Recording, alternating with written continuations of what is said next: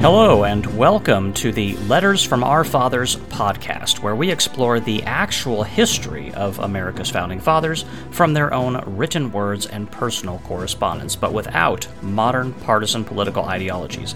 I am your host, Roman. Now let's learn some real history.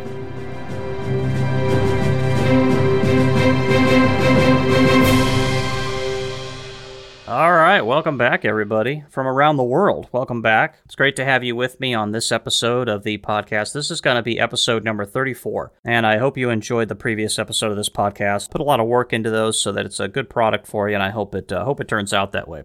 And as always, broadcasting here on Letters from Our Founding Fathers, but also broadcasting on patreon.com/podcastwithroman. If you want to check out my other podcast there, you can. Subscription-based podcast, of course. That's the revenue-generating podcast, to the extent it generates revenue. But I also have a free episode over there if you want to give it a try. If you want to listen to what I talk about over there without having to pay for it, you certainly can, because there is an episode that's open to everybody, and then the rest of it is subscription-based. But anyways, what we're gonna do here today is, again, continue with the letters. This is going to be a feature-length episode where we're going to get into the letters and documents that the Founding Fathers were writing.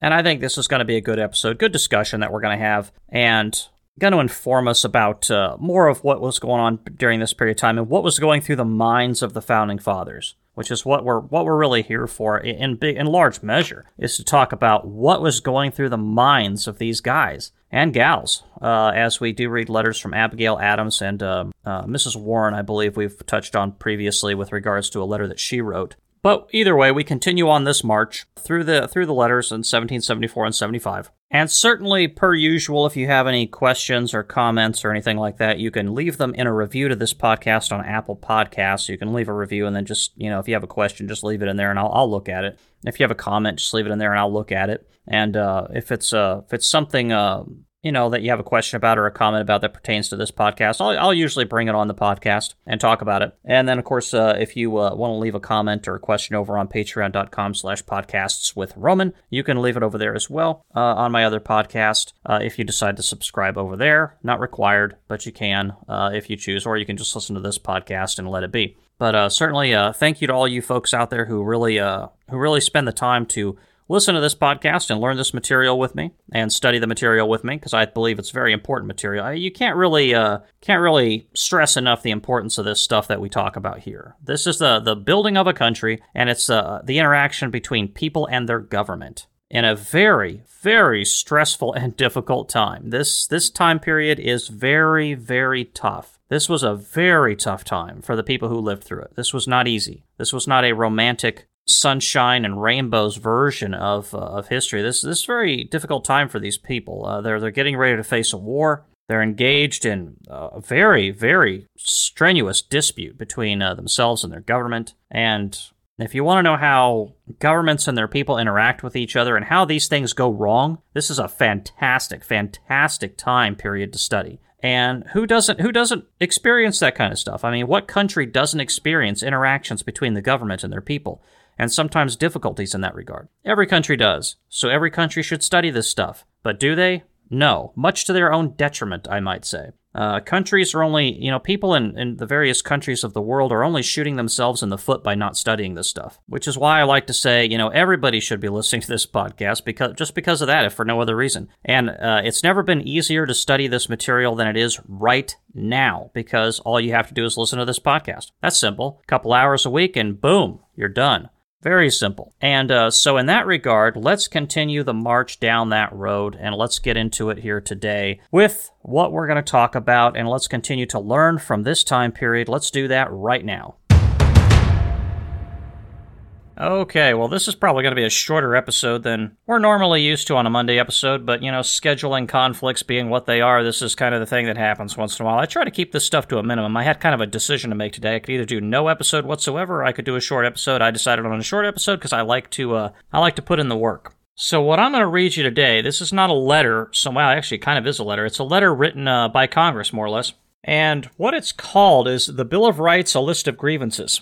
And it was formed up in October of 74. A draft of this appeared in John Adams' documents. And it's that draft that I'm going to read to you and go over with you in some detail. This is actually quite an interesting document. It's an interesting document. We're going to cover part of it today, and then we're going to cover the other part in the next feature-length Monday episode, assuming it is feature-length. Unfortunately, this one won't be. But the reason why it's interesting is because it's called, the title, as it was described, was A Bill of Rights, A List of Grievances. Bill of Rights sounds familiar, doesn't it? Constitution of the United States, Bill of Rights. First 10 amendments, you got that? Yeah, well, this appears in 1774. It's not the same document, obviously, but it's a similar sentiment. And a list of grievances, what does that sound like? Sounds like the Declaration of Independence in part, not entirely, but in part. So, and keep in mind, this is 1774 when this document creeps up. And it's going to really foreshadow the Declaration of Independence, and in some regard, a little bit less so the Bill of Rights, but a little bit of that, I suppose, is thrown in there as well.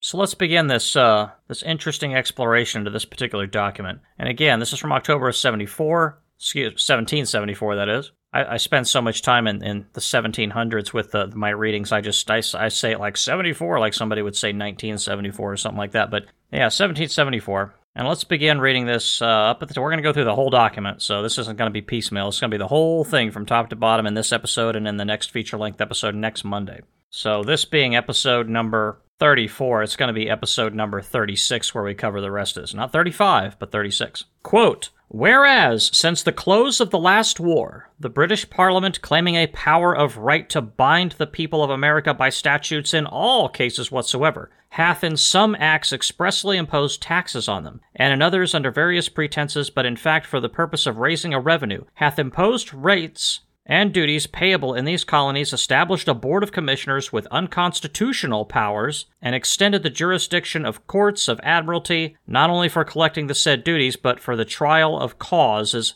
merely arising within the body of a county." End quote. Okay, got a great start here to this document. So when it says to bind the people of America by statutes in all cases, I'll read that section to you again. Quote, "Whereas, since the close of the last war, the British Parliament claiming a power of right to bind the people of America by statutes in all cases whatsoever," end quote. What that's talking about is the Declaratory Act. I believe that's what that's talking about anyway. Somebody might disagree with me and say that's a reference to Big Bird on Sesame Street, but unfortunately I think they might be wrong on that one. I'm fairly certain it's the Declaratory Act. What was that? If you recall from previous episodes, when the Stamp Act was repealed in the 1760s, the Parliament came in as they were doing that and, decided to give the American colonists the middle finger and put into effect this thing called the Declaratory Act, which basically said we can do whatever we want in the future, by the way. We can legislate you till kingdom come, and there's nothing you can do about it. So with one hand, they pulled back the Stamp Act, which was illegal and unconstitutional according to the Founding Fathers, and I believe they were right. And with the other hand, they tightened the noose around the throat of the American colonists. Boy, that's a lovely government, isn't it? And no, it's the only government in the history of the world to ever do that. No other government in the history of the world has ever done something sneaky, deceptive, and nefarious like that to their people. Oh, wait, yeah, I forgot. Every government has done that. Every government has done that to its people, for the most part. At some point or another, every government tries it. This is not unique to the British Empire, people. Tyranny won't let go. It doesn't want to let go of its grip. It will keep strangling you until you white flag and give in, until you raise the white flag of surrender and just give up. It will keep trying to strangle you. You have to basically beat tyranny senseless with a kind of determination. Like people determined to be free. Like I've said before, if you don't behave like a people determined to be free, the government will sniff that out and they will come for you. Sometimes in broad daylight and sometimes in the dark of night, but they will come for you. So don't let go of your life, liberty, and property, folks, and we're going to talk about that here in a few minutes. If we get to that section, either that or it's going to be in the next. I think we'll probably get to that in this section, though. And here's another section I find fascinating. Quote, "Established a board of commissioners with unconstitutional powers," end quote. Boy. Unconstitutional powers. And isn't it interesting? They're talking about unconstitutional powers. Some people think there was no Constitution at this time, right? The United States Constitution didn't exist. Of course not. But these people, we've seen this in these letters over and over and over again from many people. This term unconstitutional. These folks in the colonies really did understand that they were governed under constitutional rights, ancient rights, by their ancestors, the charters of the colonies, etc., and other documents going all the way back to the Magna Carta. In the aggregate, that's what these people really largely refer to as their Constitution, as I understand it. And a board of commissioners with unconstitutional powers. Has this happened in the United States at all since the Revolutionary War? Ask yourself that question. Because if we don't, like I've said this before, and I'll say it again, we can study this history, but if we don't try to apply this to today and learn the lessons from history so that we don't repeat the same mistakes again, or at least if the same mistakes have been repeated, at least we understand that they've been repeated. I mean, that's the first step to solving a problem, is you have to understand that there's a problem. So has this happened? A board of commissioners with unconstitutional powers, has that happened in the United States at all? And some of you folks are going to have an answer to that question. Others are going to be kind of curious. You know what? I don't know. I've never really thought of that before. And it's good you're thinking about it. And then there's going to be a bunch of, short-sighted and, frankly, intellectually shallow individuals out there who are probably going to say, oh, no, it's impossible. We have a constitution. There can't be any unconstitutional powers in the United States. There can never be a board of commissioners with unconstitutional powers. We have a constitution that prevents that, really. That paper document prevents that from happening. How does that happen exactly? Does the paper document, wake up in the middle of the night and kind of walk around all 535 people in Congress, the president also on top of that, and then maybe the 9 justices of the Supreme Court, and whisper sweet nothings into their ear and, cause them to act all constitutional when they wake up in the morning? Is that how that works? Or does the Constitution wake up and, walk itself down Pennsylvania Avenue, just, smacking people upside the head with a rolled up newspaper,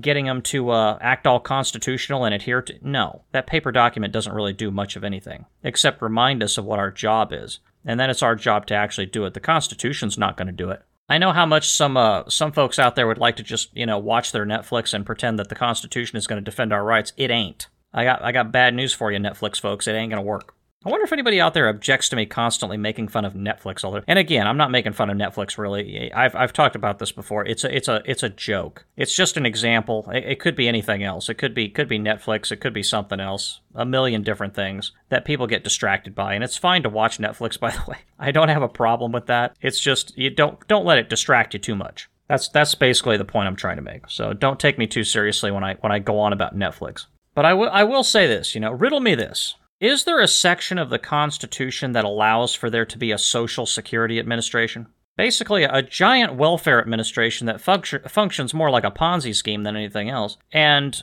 sets up this kind of redistribution of funds from current payers and current recipients, and basically transitions this money from one side to the next in this kind of perpetual scheme of, farcical retirement plan. Is there a section of the Constitution that addresses that? Now, there's going to be some lawyers out there probably, because it's always the lawyers that do this, and no offense to you good lawyers out there, but there's going to be some lawyers out there that talk about Supreme Court case precedent and some stuff that came out of the 1930s and all the rest of it. And you know what? My advice to you is go find a desert island somewhere, to squirrel yourself away with some books and whatnot, and just get your mind right. While the rest of us actually think logically about this and clear-headed about it, instead of, walking around with our head in the sand all the time. Obviously, there's no section in the Constitution that talks about that. There isn't one. Find it for me. Find the word Social Security Administration in the Constitution. You're not going to find it. Find me welfare system in the Constitution. You're going to find you're going to find that preamble, the general welfare, by the way. But that's not in the Constitution. That's in the preamble to the Constitution. There's a difference.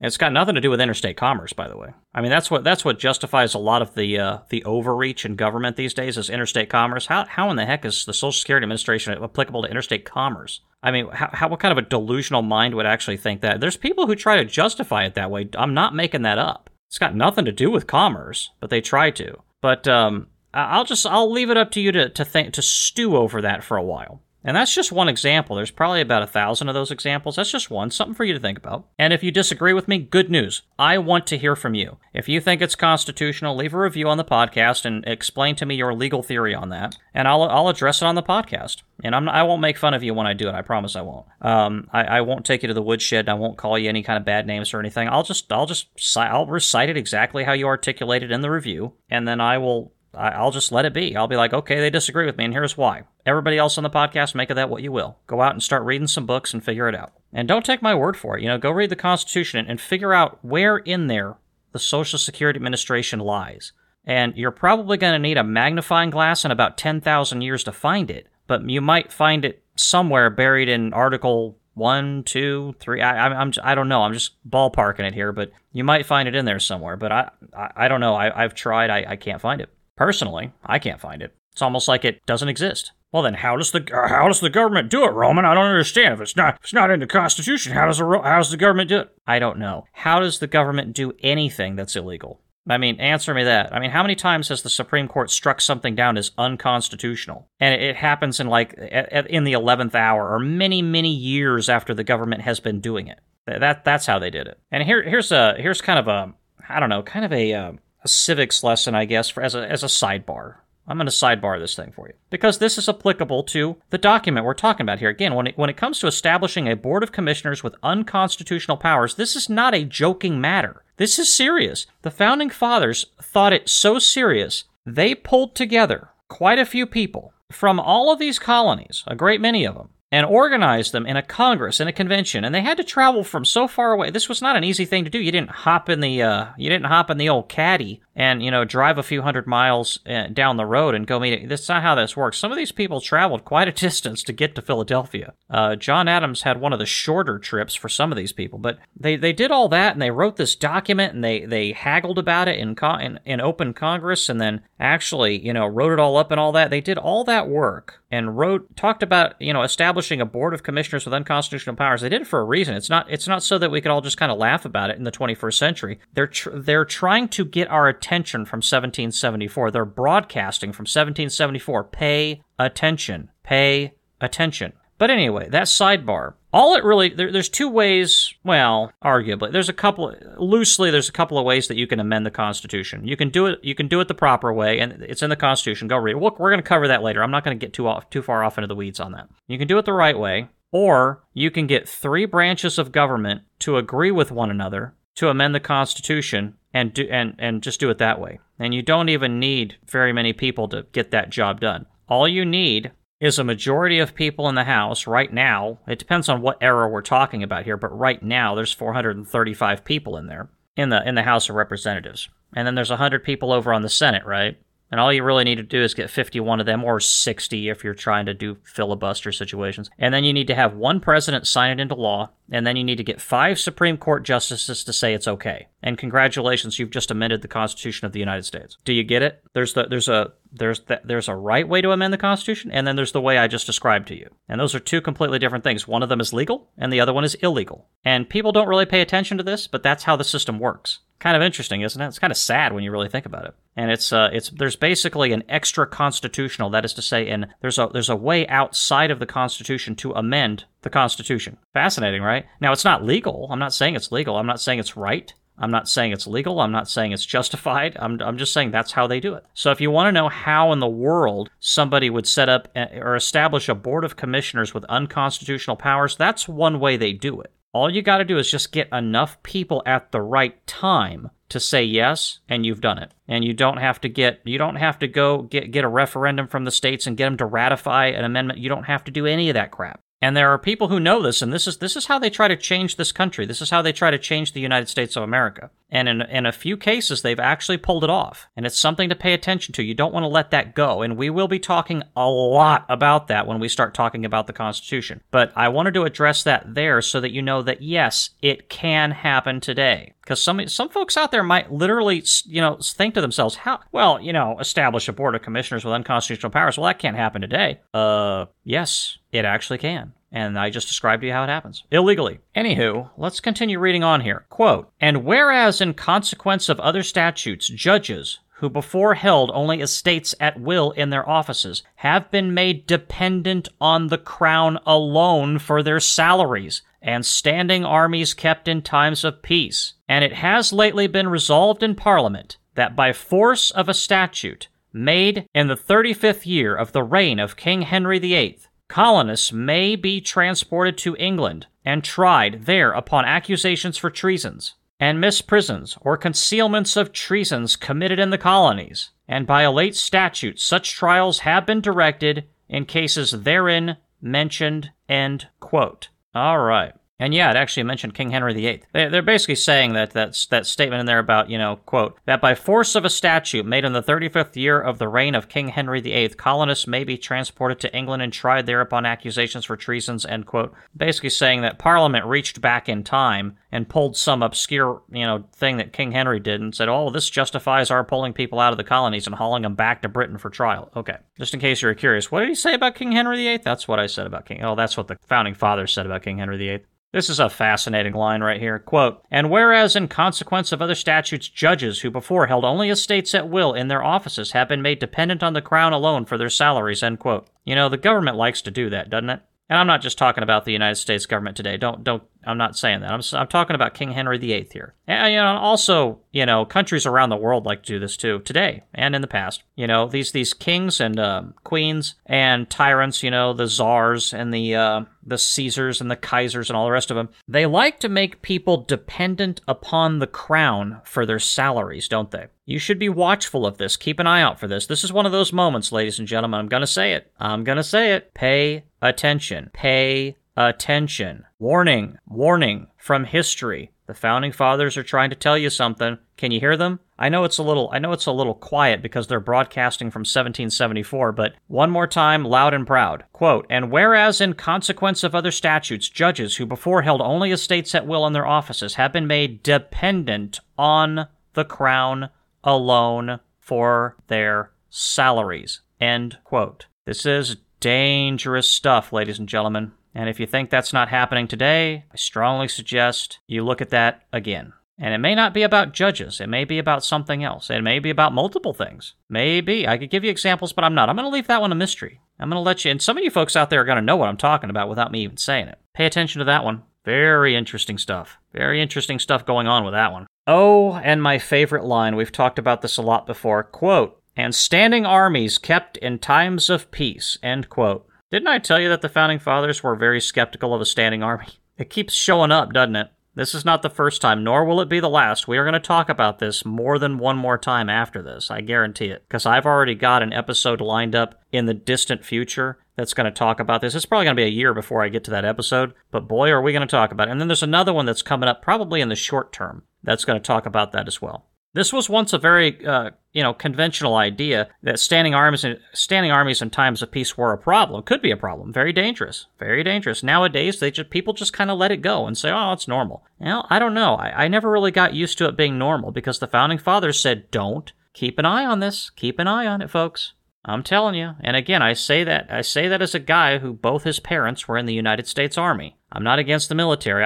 I spent some time growing up on Army bases. I thoroughly enjoyed my time there, by the way, and there were some great people on that base. There really were. And the rest of the time we were in the military, or my parents were in the military, they lived off post, but I really only lived on one, I think it was just one Army base the whole time I was growing up, but it was a great experience. And I have a thorough appreciation of the military. Some folks might think that, oh my gosh, this Roman character, he's anti-military, he hates the United States Army. How dare he? How dare he? Now, I don't. I absolutely have a fondness for the United States military. It's why I'm so careful about this. Because I want the United States, I believe a standing army is necessary, and I believe that the United States military is a pretty good organization overall, and I don't ever want that thing to go dark, which is why I keep an eye on it. And you should too. If you live in the United States, keep a very close watch over the United States military.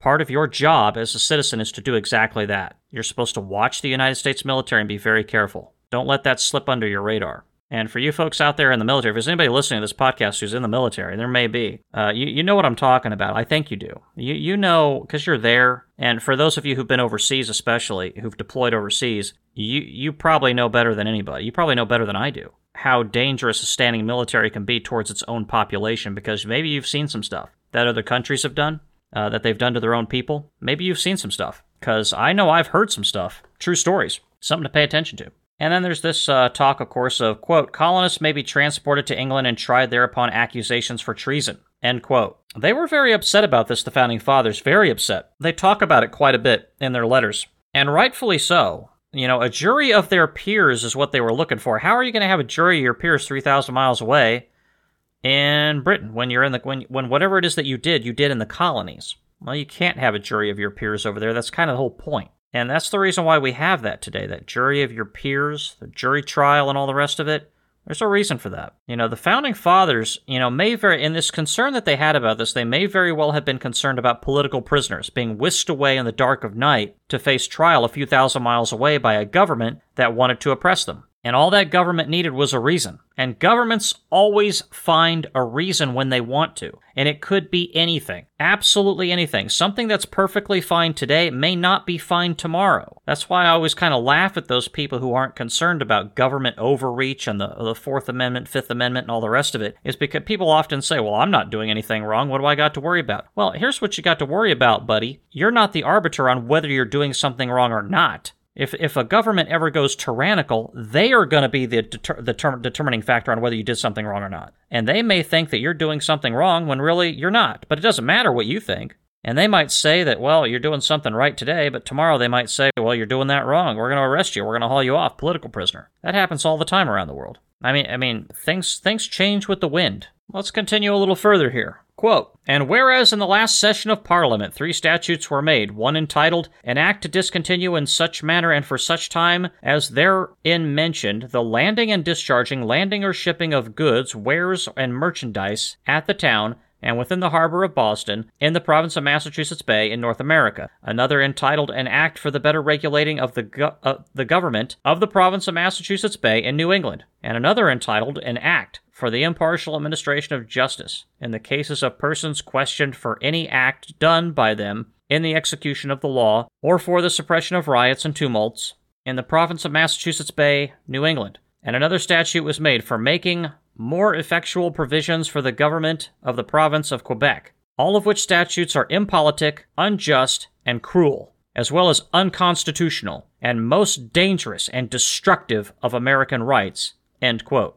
Boy, the Founding Fathers sure took this seriously, didn't they? How do we know that? Let me read that to you one more time right there at the end. Quote, all which statutes are impolitic, unjust, and cruel, as well as unconstitutional and most dangerous and destructive of American rights, end quote. Doesn't get much more serious than that. These Founding Fathers, boy, they were not messing around, were they? And what they're talking about here, this is going to be familiar to you folks who are regular listeners of the podcast. Basically, that list of things they went through there, an act to discontinue in such manner and for such time therein, etc., Massachusetts Bay, an act for better regulating government, etc., etc. These are the intolerable acts. They're just listing them off. And again, there's that word unconstitutional again. The Founding Fathers were really on about this unconstitutional business, right? They absolutely hated that this government was doing things unconstitutional. And if in any country in the world that has a constitution, certainly in the United States, if the government does something that's unconstitutional, we should get as riled up as the Founding Fathers were. And if we don't, then what are we? There's a word for it, but I'll just leave it an open question. It's not a good thing. I'll just put it that way. To just let this kind of stuff blow by. The Founding Fathers didn't let it just blow by. They called it out for what it is, unconstitutional, and most dangerous and destructive of American rights. But, all too often, the go-along-to-get-along crowd, the kick-the-can-down-the-road crowd just wants to let it go. Founding Fathers were not going to let it go. They were going to stand up and they were going to say something, and rightfully so. And yes, the United States government has done things unconstitutional. We've talked about that in this episode. We've talked about it in previous episodes. And why do I mention it? Am I trying to get political with you folks? Modern day political. Of course, this is a semi-political podcast because we're talking about the Founding Fathers who built a new government, for crying out loud. But it's not a modern political podcast at all. So why do I mention these various unconstitutional things? Because I have to put it in context so that you know that these things still do happen today. So that we don't make the mistake of saying, oh, well, this is 1774 we're talking about here. We're fine today. We got a Constitution. The Constitution wakes up in the middle of the night and it defends us. That piece of paper wakes up and starts walking around Washington, D.C. defending us. No, it don't. And the United States government has done plenty of unconstitutional things. I've rattled off a few of those. Namely, some court precedent, income tax, late 1800s, unconstitutional, had to pass an amendment to get that done. There you go. There's a perfectly wonderful, and there's hundreds of these examples, hundreds of them. And somebody actually might ask the question out there, why on earth would the United States government do something that's unconstitutional, and in some cases blatantly unconstitutional, after a war was fought against such things, and so clearly articulated by the Founding Fathers in this document that we're reading, and in other documents, including the Declaration of Independence? Why would they do it? And I've answered this already to a certain extent, although some are probably going to try to dispute this opinion. Government is naturally predatory. It's an animal. It can't help itself. And if you put your trust in government to defend your rights, probably putting the fox in the hen house, if you know what I mean. It's not going to end well. Those chickens ain't going to make it through the night. It's going to be a bloodbath in there. So probably, look to other things to protect your rights. Roman, what on earth? Well, if the government's not protecting our rights, then what is? Well, government does protect our rights indirectly in some cases. The checks and balances do in some cases, but not all. It's not perfect. That balance between state and federal, again, that helps to defend the rights. But again, it's not perfect. The ultimate guard on that is you. It's you. Because look to 1774 for the example of this. What was it that defended these people's constitutional rights in 1774 and 75? It wasn't a paper document. It wasn't the Magna Carta. The ghost of the Magna Carta did not get resurrected and start wandering around the halls of British Parliament going, "Ooh, tyranny must end, ooh," and then scared the British politicians into submission and all the rest of it. That's not what happened. What happened was the American people, through the Congress, their representatives there, not just in the General Congress either, by the way, but also in their state houses and in the county level at Fairfax County. We read some of those documents from Fairfax County when we were covering George Washington. They stood up and they defended their rights. That's how that works. The people stood up and they made it plain. Now, the government, King George III didn't like that at all, of course, so then he sent the military out there to start shooting at people. That's exactly what happened. We're going to talk about that. We're getting close, folks. We're getting close to it.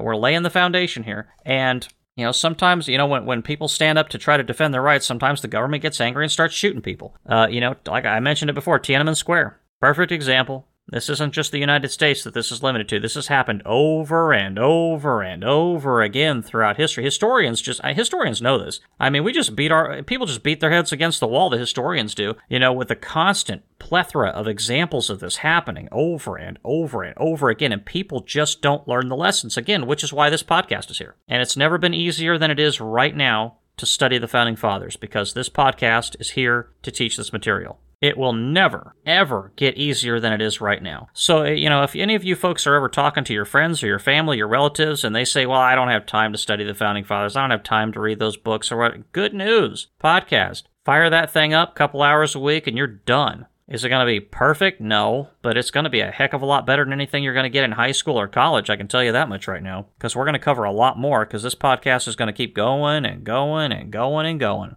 This ain't just a semester-long course here, folks.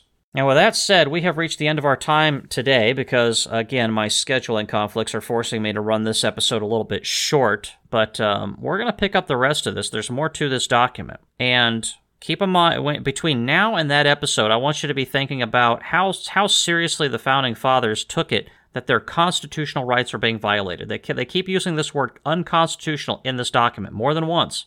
They keep using that word for a reason. It's very serious stuff we're talking about here. This doesn't get much more serious than this. This is really the big-ticket item. Between the Intolerable Acts, standing armies, colonists being transported back to England, this Declaratory Act, Parliament can do whatever it darn well pleases. All of this had the Founding Fathers really worked up. Again, this was not a group of people that were just angry about paying taxes, and they were selfish and blah, blah, blah, blah, blah, started a war, so on and so forth. They didn't start a war. The British government started a war. They're the ones who started the shooting war. Founding Fathers are just standing up for their rights, that's all. So don't buy into the propaganda that's out there about the Founding Fathers. Were they perfect? No. Do I have grievances against the Founding Fathers? Absolutely. But, they're still very wise men, and they still did some incredible stuff, and at least they stood up for their rights. And by doing that, they stood up for the rights of a lot of other people, too. And it gave the world at least something to point at. And it was a dark world at the time. Most people were living under some form of despotism at the time. And this gave a lot of people in the world something to point at and go, look at that. Look what's going on over there. They have started something over there that's really interesting. Maybe we should try that. Maybe we should try to take those principles and make something out of them. Good idea. So thank you for joining me on this episode. Really appreciate you folks being here. This is a great discussion, isn't it? Where else are you going to get a discussion like this about the Founding Fathers? And I appreciate you folks continuing to listen to the podcast, continue to join us over here on our study group, and I appreciate you getting the word out about the podcast, sharing it to friends and family, whatever else. I really appreciate that kind of work as well on the part of you folks. It's a great honor to me to have you here. I'm going to skip my usual conclusion section again because of the unfortunate scheduling issues that I've had this week. You folks know what that's like. You folks who work and everything, you guys got full-time jobs. You know what happens when you have one of those weeks where things just don't go the way they're supposed to. Yeah, this has been one of those weeks, but I'm glad to be able to do this podcast still, and we'll keep the episodes coming. I got another episode coming for the Thursday broadcast, the short podcast. Of course, like this one was short, but usually our short schedule on Thursday, and then, of course, we'll be back to talking about the letters and whatnot on next Monday. So look forward to that. And with that said, this is Roman signing off. Thank you.